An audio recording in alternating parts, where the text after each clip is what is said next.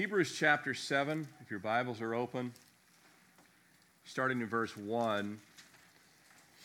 Hebrews 7, verse 1, "For this Melchizedek, king of Salem, priest of the Most High God, who met Abraham returning from the slaughter of the kings and blessed him, to whom also Abraham gave a tenth part of all, being translated king of righteousness, and then also king of Salem, meaning king of peace, without father, without mother, without genealogy, having neither beginning of days nor end of life, but made like the Son of God, remains a priest continually. Now consider how great this man was, to whom even the patriarch Abraham gave a tenth of his spoils. And indeed, those who are the sons of Levi who receive the priesthood have a commandment to receive tithes from the people according to the law. That is, from their brethren, though they have come from the loins of Abraham. But he whose genealogy is not derived from them received tithes from Abraham and blessed him who had the promises. Now, beyond all contradiction, the lesser is blessed by the better. Here mortal men receive tithes, but there he receives them, of whom it is witnessed that he lives. Even Levi, who receives tithes, paid tithes through Abraham, so to speak, for he was still in the loins of his father when Melchizedek met him." Let's pray again.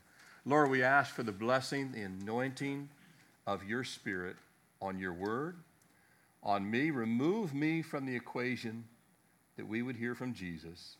Lord, speak to each heart what each heart needs. Magnify your word and your name above everything else. And Lord, may we leave here transformed by your word. It's in your precious name, Jesus, that we pray. Amen. By way of review and in context of this scripture, the writer, remember, and again, if you're new or you haven't been here in a while or you've forgotten, the writer was writing primarily to Jewish believers. Now, this is kind of interesting. We just had Miriam here yesterday and Sam a few weeks ago, but was writing primarily to Jewish believers who have found faith in Messiah, who by grace, they're no longer under the law, and they now have a high priest in Christ Jesus that resides not in Jerusalem, but in the Holy of Holies in heaven. And yet more than that, didn't you love this? He's nearby. Jesus is not just in heaven, he's nearby.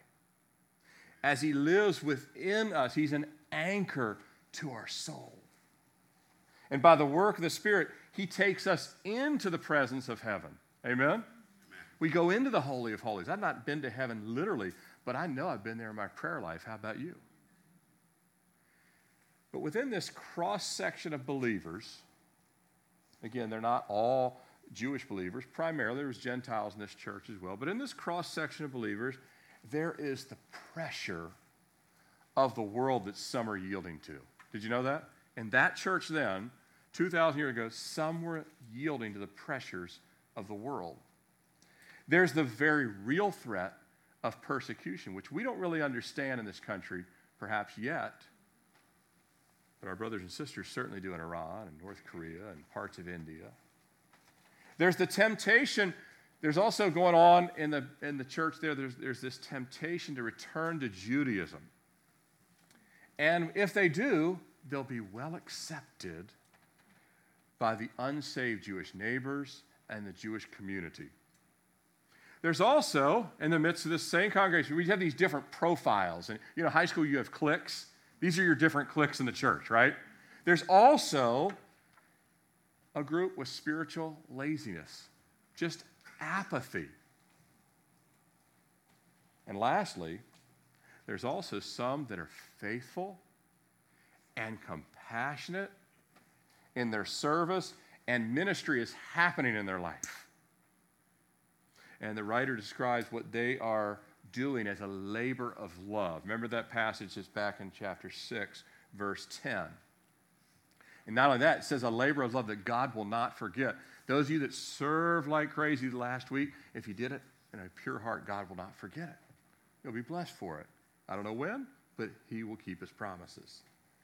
But they're all being reminded to take stock. to be obedient. Not if you feel like being obedient, just to say, Lord, I will be obedient. To mature. God wants you and I to mature. Do you believe that?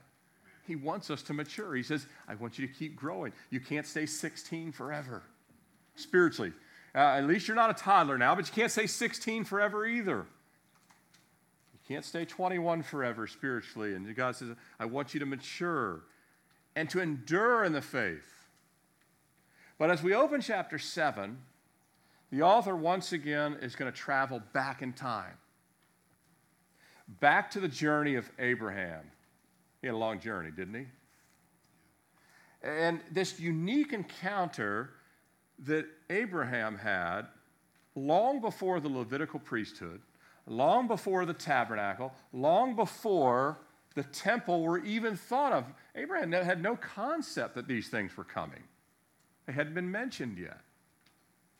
Much less had they been established. Now, in addition to the Holy Spirit unveiling a much deeper understanding of what was recorded there in the book of Genesis, I also believe that chapter 7 here is intended to make real for us and the church 2,000 years ago, to make real the priesthood of Christ. And that it was God's ultimate goal that what Abraham saw was a foreshadow of what we can now, and the church there in Hebrews, could now daily depend on. Daily you can depend on Jesus as your priest. Do you believe that? Daily you can depend on him. He's not going to get sick. He's not going to have a day where he doesn't make it to the temple. Daily you can depend on him. God wants it to be real in our lives. The end of chapter 5, if you kind of go back a few weeks, the end of chapter 5 and half of chapter 6 is in part questioning. Remember, the author takes this turn about you're sluggish, you're immature, you should be eating more than just milk by now. Remember these passages?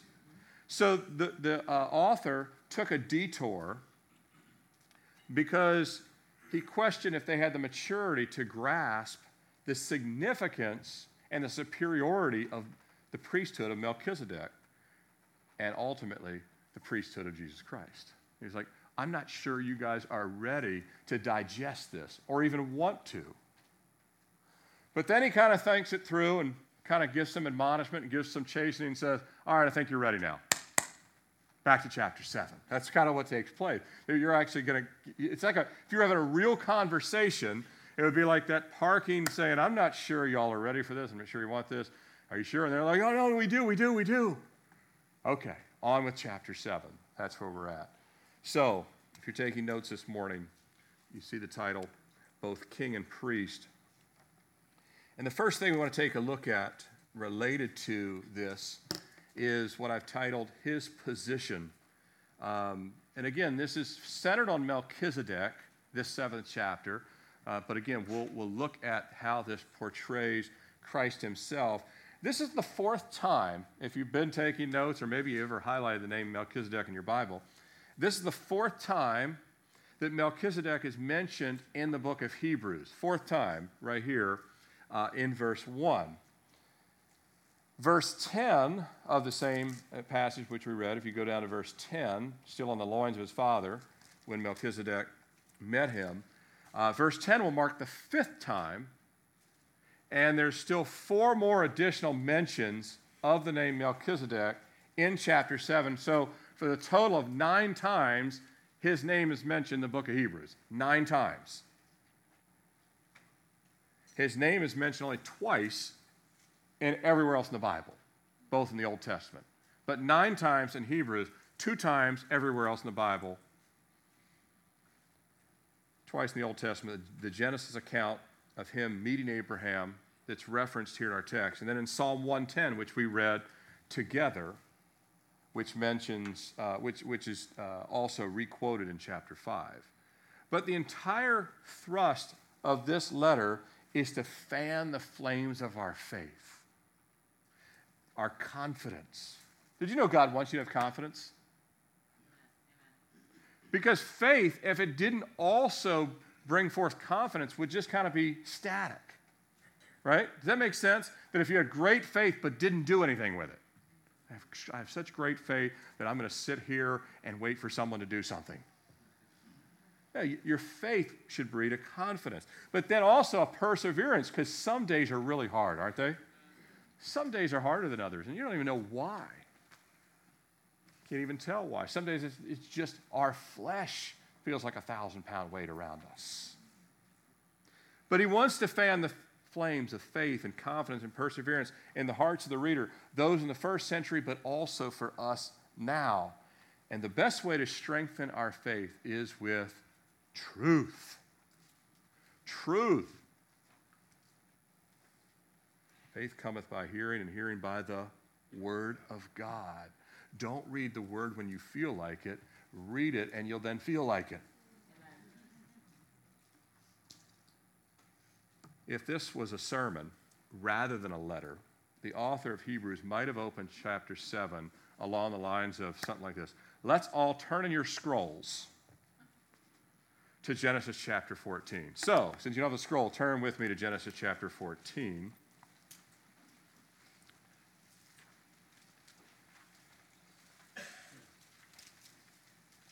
You imagine they got really good at scrolls. Like, it would take us like an hour to find the text in a scroll. But, they would pick up your smartphone and say, what do I do with this thing? And you would pick up the scroll and say, what do I do with this thing? And they would feel smart on one end, and you'd feel smart on the other end. But Genesis chapter 14, let's take a quick look at what took place. You see it in context, the returning of Abraham from a great victory, a miraculous victory over multiple kings where he should have been destroyed. He has a small army of his own servants, and he wins back everything that had been taken away from Sodom, where his nephew Lot had been taken captive. Verse 18 of chapter 14, then Melchizedek, king of Salem, brought out bread and wine. Kind of interesting, huh? He was the priest of God Most High. And he, lowercase t, being Melchizedek, blessed him, lowercase Abraham, and said, blessed be Abram. His name hadn't been changed yet to Abraham. Blessed be Abram of God Most High, possessor of heaven and earth. Abram's like, I haven't possessed all this yet. God says we actually are seated in the heavenlies already, even though we can't sometimes sense that yet. Possessor of heaven and earth, and blessed be God Most High, who has delivered your enemies into your hand. And he gave him, Abraham giving to Melchizedek, a tithe of all. Now the king of Sodom said to Abraham, I'll stop there. Actually, we just need that verse. The rest of it is related to Abraham resisting the opportunity to have the spoils, and he says no to all that. But he does, you see here, he comes and he basically gets in a prostrate worship position towards Melchizedek, offers up a tithe. Melchizedek blesses him. And before we look at the significant aspects of this meeting, the first question we might ask, so you just saw the context, what took place. Melchizedek comes out with the bread and wine, and he gives this blessing to Abram, and he blesses the name of God, and so they certainly take of that bread and wine. There's not much mention of all that takes place, but it was brought out that they would have this feast together, and Abram is subservient to Melchizedek and offers him this tithe and all of this that takes place. But before we look at the significance of each of these details, the first question we might ask is, who is Melchizedek? Mentioned 9 times in Hebrews, but only 2 times in the whole rest of the Bible. They're in Psalm 110 and then in Genesis 14. Well, the scriptures give us a few important facts as related to Melchizedek, his position and his authority, but not much else. There's not a lot that tells us. I mean, we hear what he did or what his role was in Salem, but not much else. He's never seen or mentioned prior or after this encounter with Abraham. In other words, we never see him again in Abraham's life. It's the first time we see him in Abraham's life. We don't see him mentioned anywhere else in Abraham's life. And not again mentioned again until David in the Psalms. But here's what we know about his position. He's the king of Salem. As we talked about a few weeks, Salem will later become Jerusalem. Salem becomes Jerusalem eventually. But at that time, it was called Salem. And he's the king of Salem, so he's the king of what will be Jerusalem. He's also the priest of Salem, so he's the priest of the future Jerusalem. So he's king and priest. He's also called priest of the Most High God. So we know he's not priest of the gods of the Canaanites. This man was a priest to God Almighty, Yahweh. Now, at this time in Abraham's life, Israel as a nation is not even born yet. Isaac hasn't even been born at this time. Abram's still wondering, Lord, me and Sarah are past childbearing years, in case you did not know. And, Lot, we'd like to adopt him, but he's not doing so great. He doesn't even want to be with us anyway. And, you kind of go through the thing. We've got options here. Sarah's thinking about different things. But later, Israel will be born. And when Israel becomes a nation, God divides the role of king and priest. You know that, right? King and priest are divided roles in the Jewish state, in the nation of Israel. Even King David was never the priest over Israel. David was never priest. He was not the priest. But Melchizedek was both. He was king and priest. And that was forbidden under the law. You had to have one king and a priest. Of course, at one time, God told the children of Israel, I don't even want you to have a king. High priest was under Aaron and then the Levitical priesthood. But in ancient Canaan, it was very common for the kings of the ancient Canaanite world to serve as the highest ranking priest and also be the king for whatever religion they practiced. And so Melchizedek was most likely a Canaanite man who was both king and priest, very much like Job. You guys familiar with Job? Job was not Jewish. Job was Gentile, as far as we know. Job was, at minimum, probably a peer of Abraham, either even before Abraham or sometime in the similar time frame. And we know this because there's no mention of the priesthood or anything in the book of Job. And so we believe that Job either predates Abraham, but like Noah offered a sacrifice, didn't he? Built an altar. Noah, Job, these men were before the priesthood. And yet they were not Jewish, and yet they were followers of God. Job was matter of fact, it appears that when Job was alive, he was the most righteous man on the earth.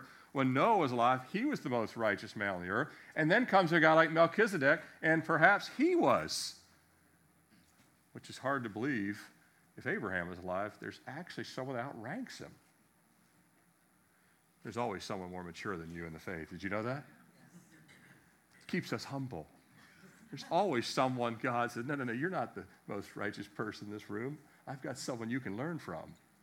And if they really are righteous, they'll be a really humble person on top of it all. They won't be, hey, by the way, I am actually a little more righteous than you. And you're not swapping your, I got this gift, you got this gift, let's compare. None of that. Notice there was no rivalry with Abraham and Melchizedek either. It was a very beautiful moment, wasn't it? Abraham wasn't bummed out like, man, I can't believe there's someone here that I have to actually bow down to. Come in and be a little lower. No. So he's not performing a Jewish role capacity. I mean, Melchizedek is not performing under the Levitical priesthood. Predates all that. And that's the point that the author is making. Now, again, these men like Noah, well before Abraham, well before Israel, well before the law. And Melchizedek here was God's chosen servant who also performs priestly duties and sacrifices that were made to God. And so no matter what, God had a witness of himself in that part of the world, even without Abraham. Some Jewish rabbis in the Midrash writings propose that Shem, you might hear this, I just want to throw it out there. Shem, who is Noah's son, is Melchizedek, and actually, I don't know if you know this, I've talked about it before, but Shem actually outlives Abraham. Noah's son Shem, who Abraham is in the direct line of Shem. Abraham is a descendant of Shem. And yet Shem, Noah's son, outlives Abraham. And so some Jewish writings and some of the rabbis have proposed that Shem was Melchizedek, and that's why he outranked Abraham, because he was a patriarch directly from Noah, which makes sense in a few areas, but to me it doesn't match Hebrews chapter 7, verse 3, and we'll get to verse 3. But I don't share that view. I'm just saying that if you hear that, it's out there. And lastly, could Melchizedek be Christ himself? Some people propose that Melchizedek is not a Canaanite man, but actually Jesus Christ in the flesh. And that is possible as well, because there are several Christophanies, which is a pre-incarnate appearance of Jesus Christ, or they're also sometimes called theophanies, which is the Godhead in human form. Only Jesus, if you ever see Jesus in the Bible and you can see him physically and live, you know it's Jesus, because if you see the Father, you would die. Right?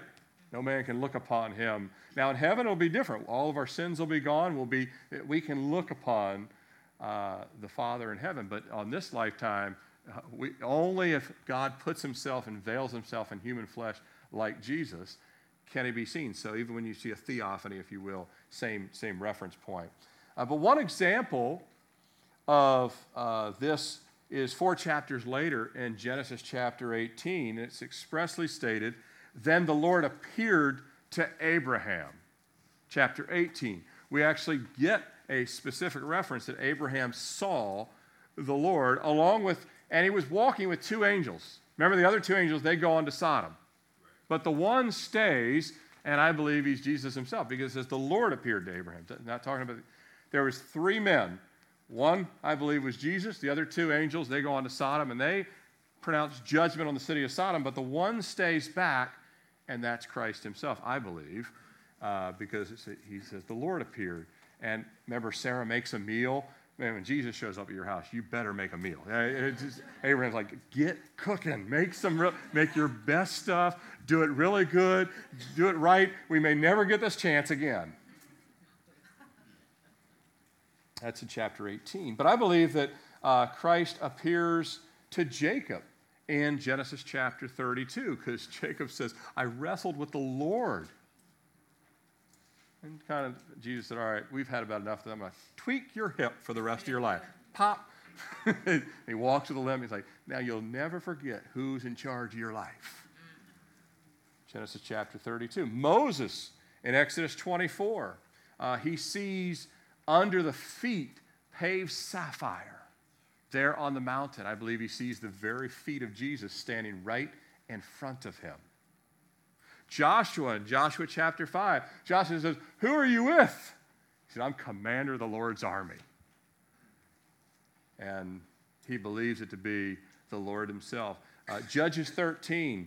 I believe Jesus himself appears to Samson's parents. And these are just some of the appearances. There's other. Christophany. Before the virgin birth, Jesus comes and unveils himself prior to him coming in certain instances. And all of these instances that I mentioned here, they're all to people that are in the line of Abraham and will be part of Israel. But what about the uniqueness of Melchizedek? Again, so some might propose maybe Melchizedek is actually Christ himself, and that's who Abraham is paying this tithe to. Possibly. Again, I hold to, let's take a look at the next point this morning, his portrait. So we have his position. We know his position was king and priest. But what about the portrait? What is the portrait, the picture God is painting? Why is his name mentioned 9 times in the book of Hebrews?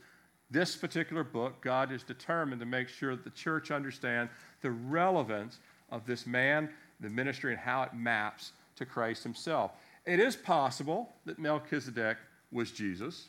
I believe there's enough validity to that perspective to make that case, but personally, I lean towards him not being Christ. That's just me. I lean toward, and I I used to lean the other way, and the more I've studied, I lean towards him not being Christ, but I have no issues with people saying, no, I really believe that he is, and I got the verses, and some of the points that they'll make are right here in chapter 7, and I understand all that. But it's certainly, from orthodoxy and theology standpoint, it would be fine to take that position, because there's certainly some things that, there's enough mystery around him that door remains open, and we'll find out who's right when we get to heaven. And Jesus is like, all right, those of you wondering about Melchizedek, huh? How many of you wanted to know who? He'll either bring him out and stand him beside him, or it's like, I am Melchizedek. So one of the two is going to happen, right? Because either way, Melchizedek, you stand here. Abraham, you stand here. I'm here. Let's tell them how it all went down, right? Isn't that going to be great when you get to heaven? All your questions, God's going to answer them all. He's going to say, look, it's not going to be flannel graphs. That's the real people. Not slapping it up on the board there. He's like, really, Melchizedek, come join me, unless he is Melchizedek. But I lean towards that Melchizedek was a Canaanite priest, much like Noah, or much like Job, in the sense that they were godly men for a specific purpose. But I have no issue with those who have this Christophany view. What's abundantly clear, in light of what Hebrews is teaching us of the ministry of Christ as our high priest, and what we can see in all the men that God used in the Old Testament, is that Melchizedek is definitely a portrait of Christ. Whether he's Christ himself, he's definitely a portrait of Christ. An Old Testament mirror of the New Testament reality of the incarnation. More specifically, Christ's post-resurrection role. I think you'd agree with me that Jesus, when he was walking Galilee, feeding the 5,000, ministering to people, he was not walking in the role of high priest in that time period. Would you agree with that? This is an unveiling that comes post-resurrection. Now, he already was high, don't get me wrong, he was already king, and he didn't take on the crown. He was already high priest, and he didn't walk into the Holy of Holies. There was a Holy of Holies that he could have strolled into, rightly so, but he never did that in his ministry. Correct? Right. So, he kind of was saying, you need to first repent and believe in me as Savior. Post-resurrection, you're going to know all the rest about me. Amen. That I'm the king, that I'm the priest, all of these things. But Melchizedek was already a portrait of the post-resurrection Jesus. That make sense? Before there ever was the cross, Melchizedek was already a picture of what was to come. This post-resurrection Christ. In much the same way that Isaac, remember Isaac was the begotten son of I'm talking about portraits in the Old Testament. So think about some of these portraits that you're seeing. Isaac was a portrait of the begotten son of the Father. Isaac, the begotten son of the Father. Moses was a portrait of Christ as deliverer, right? Mm-hmm. Deliverer. Joshua was a picture of Christ as conqueror. Conqueror. Boaz, he was a picture of Christ as redeemer. David was a picture of Christ as king. So we see these different portraits. These were real men, but their lives were lived out as pointing to Christ, whether they even knew when they were born, their moms were holding baby David or baby Boaz, and they have no idea that, or baby Moses, each of you will have a portrait of the Messiah, but you're going to find out soon enough how that's going to be lived out in their life. Melchizedek, he is the pre-incarnate picture of Christ as both priest and king. Only Jesus would both wear the crown and the robes of priesthood. Not allowed in anywhere else in the Jewish law of Moses. Nowhere else could that be found except in Jesus. Of course, before all that is Melchizedek. Nowhere else is it found in the Old Covenant that you'll find. Now look at verses 2 and 3. To whom also Abraham gave a tenth part of all, first being translated king of righteousness, then also king of Salem, meaning king of peace. So we have these two kind of definitions of his name dovetailing together, king of righteousness and king of peace in verse 2. Look at verse 3. Now this is where some people would say, well, this is why I believe it has to be Jesus. Verse 3, and again, I'm not taking issue with that.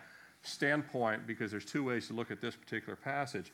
Without father, without mother, without genealogy, having neither beginning of days nor end of life, but made like the Son of God, remains a priest continually.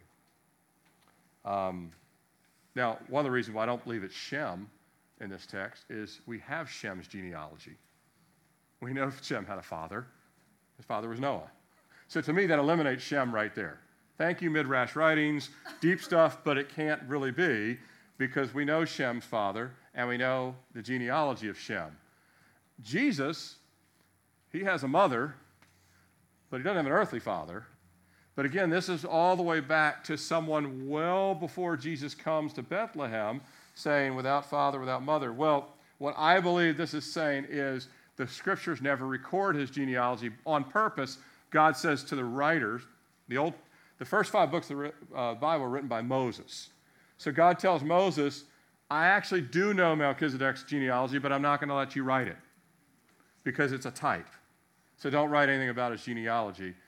It's a picture here. So that's, the Bible has passages that are specific, like literal, and it also have passages that are actually telling us some inference of the fact that, hey, it's fact that there's no record of his genealogy. There's no record of these things.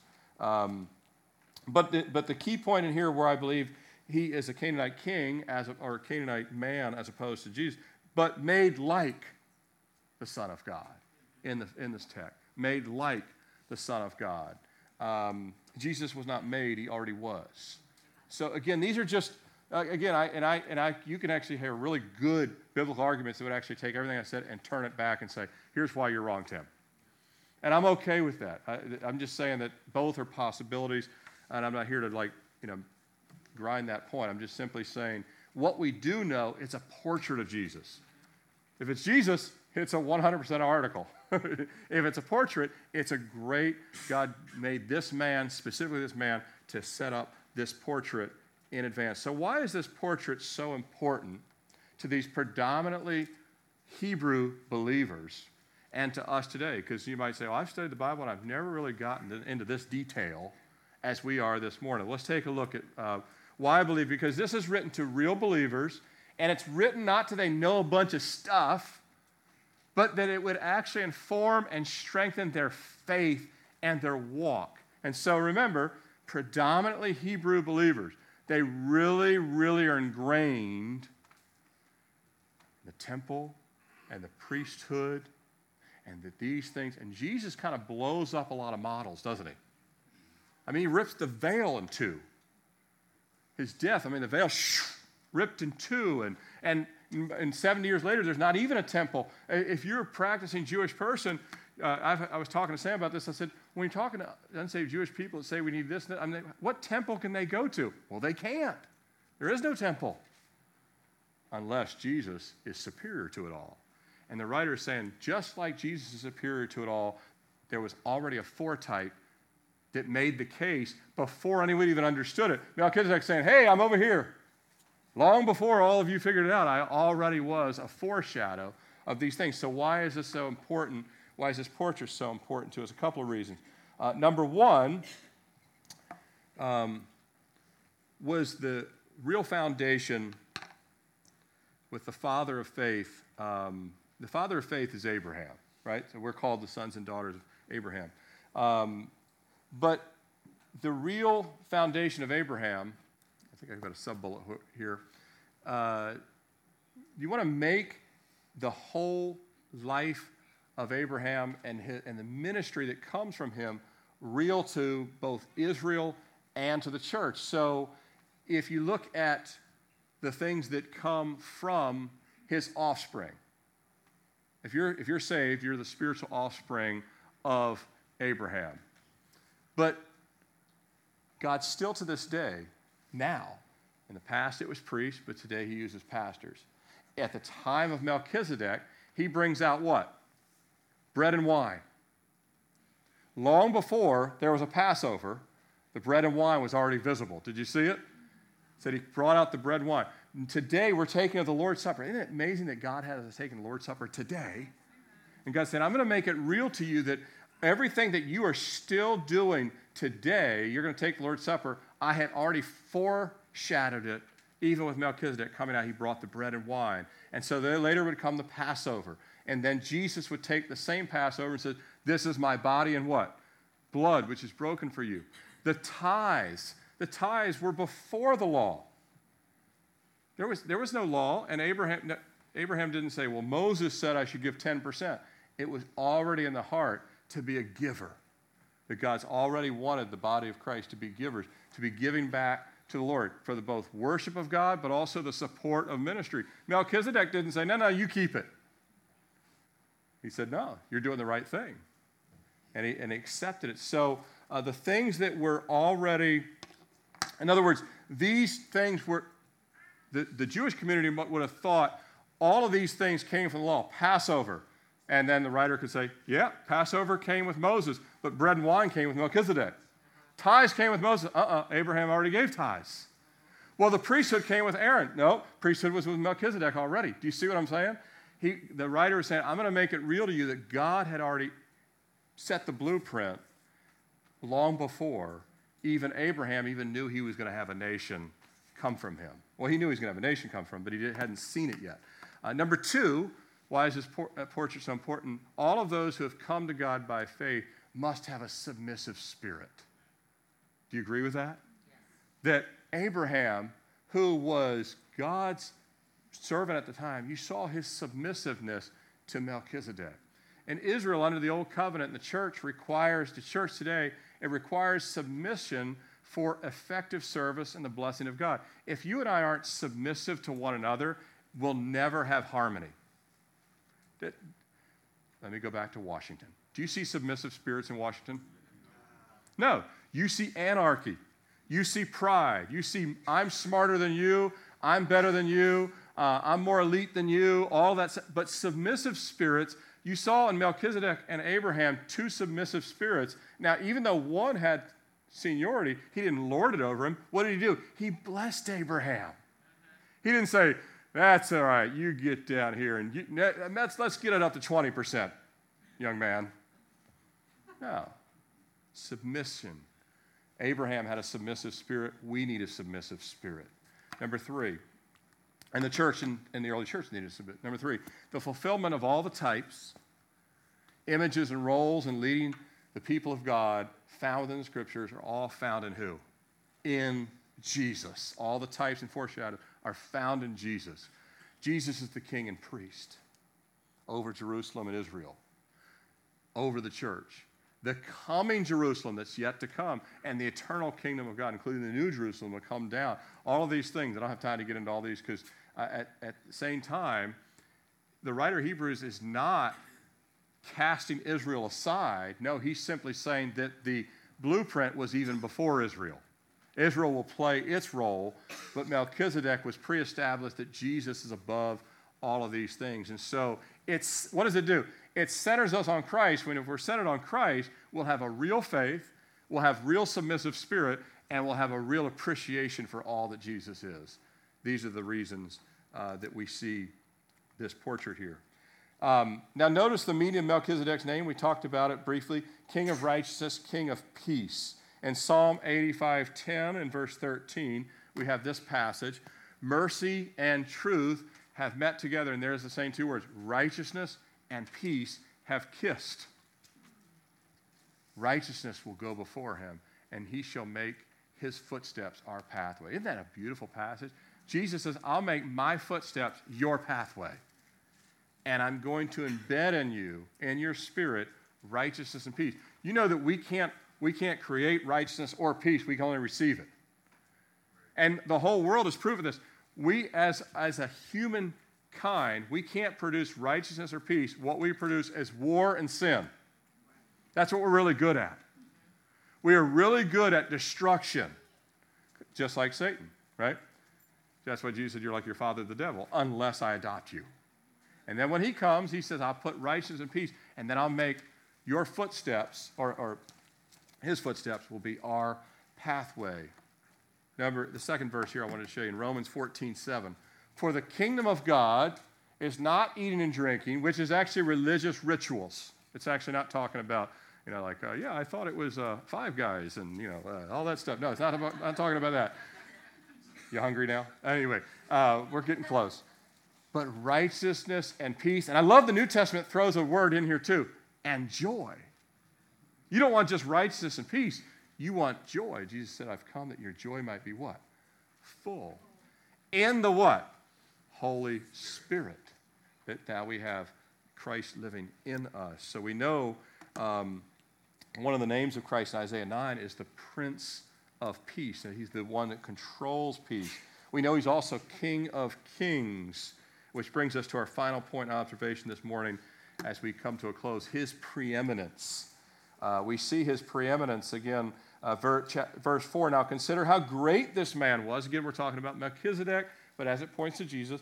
Now consider how great this man was, to whom even the patriarch Abraham gave a tenth of the spoils. Indeed, those who are the sons of Levi, who receive the priesthood, have a commandment to receive tithes from the people, according to the law, that is, from their brethren, though they come from the loins of Abraham, whose genealogy is not derived from them, and yet he received tithes from Abraham and blessed him. Again, we saw Melchizedek bless Abraham, who had the promises. Abraham had the promises, but Melchizedek did the blessing. He did the priestly blessing. So we have this preeminence of Melchizedek over the Aaronic or the Levitical priesthood. He's over it. Martin Luther said, in his life, Christ is an example showing us how to live. In his death, he is a sacrifice satisfying our sins. In his resurrection, a conqueror. In his ascension, a king. In his intercession, a high priest. In his intercession. Jesus is he's preeminent in all things. Melchizedek is a picture of this, but Jesus is preeminent in all these things. And understand that Christ is now the example to us in his word. He's no longer, what I mean by that is, Christ is now not an example to us re-dying. Jesus will never re-die again. Amen. Aren't you glad? Yes. That he'll never suffer again. He's not re-dying. He's already done that once. He did that once. He's not daily resurrecting from the dead. He resurrected once. But in his post-resurrection, there is a role now that he does daily, and that is king and priest. Does that make sense? Yes. He is saving people, but he's not re-dying, and he's not re-resurrecting day after day after day. That's why some people have a problem with the crucifix, because Jesus is not on the cross. He's risen. It better be like an empty tomb, right? Now, we're thankful that he died on the cross, but he's not on the cross. He's risen from the dead. But what he is doing daily is priestly duties, interceding for us. Does that make sense? Daily, we're bowing before him as king, and we're still thankful to the Savior, but he's not re-dying or re-resurrecting. And as we can see, that's, again, Melchizedek's ministry showed the post-resurrection, king and priest. Melchizedek was not dying. It was that post-resurrection view. And we can see that it points to the future role of Christ both now. Melchizedek was pointing to what Jesus is doing for us right now as head of the church, and what he will continue to do for all eternity, which will be King of Kings and Lord of Lords. Amen? That's the picture that it was pointing towards. Verses 4 through 10, I don't have time to reread all those. We read them.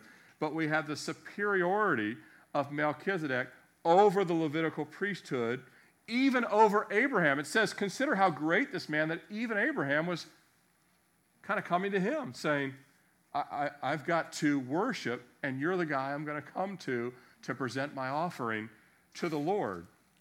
And as you know, Jesus asserted himself over Abraham as well. In John 8:58, Jesus speaking to the religious leaders says, most assuredly, I say to you, before Abraham was, I am. Jesus said, I'm greater than Abraham.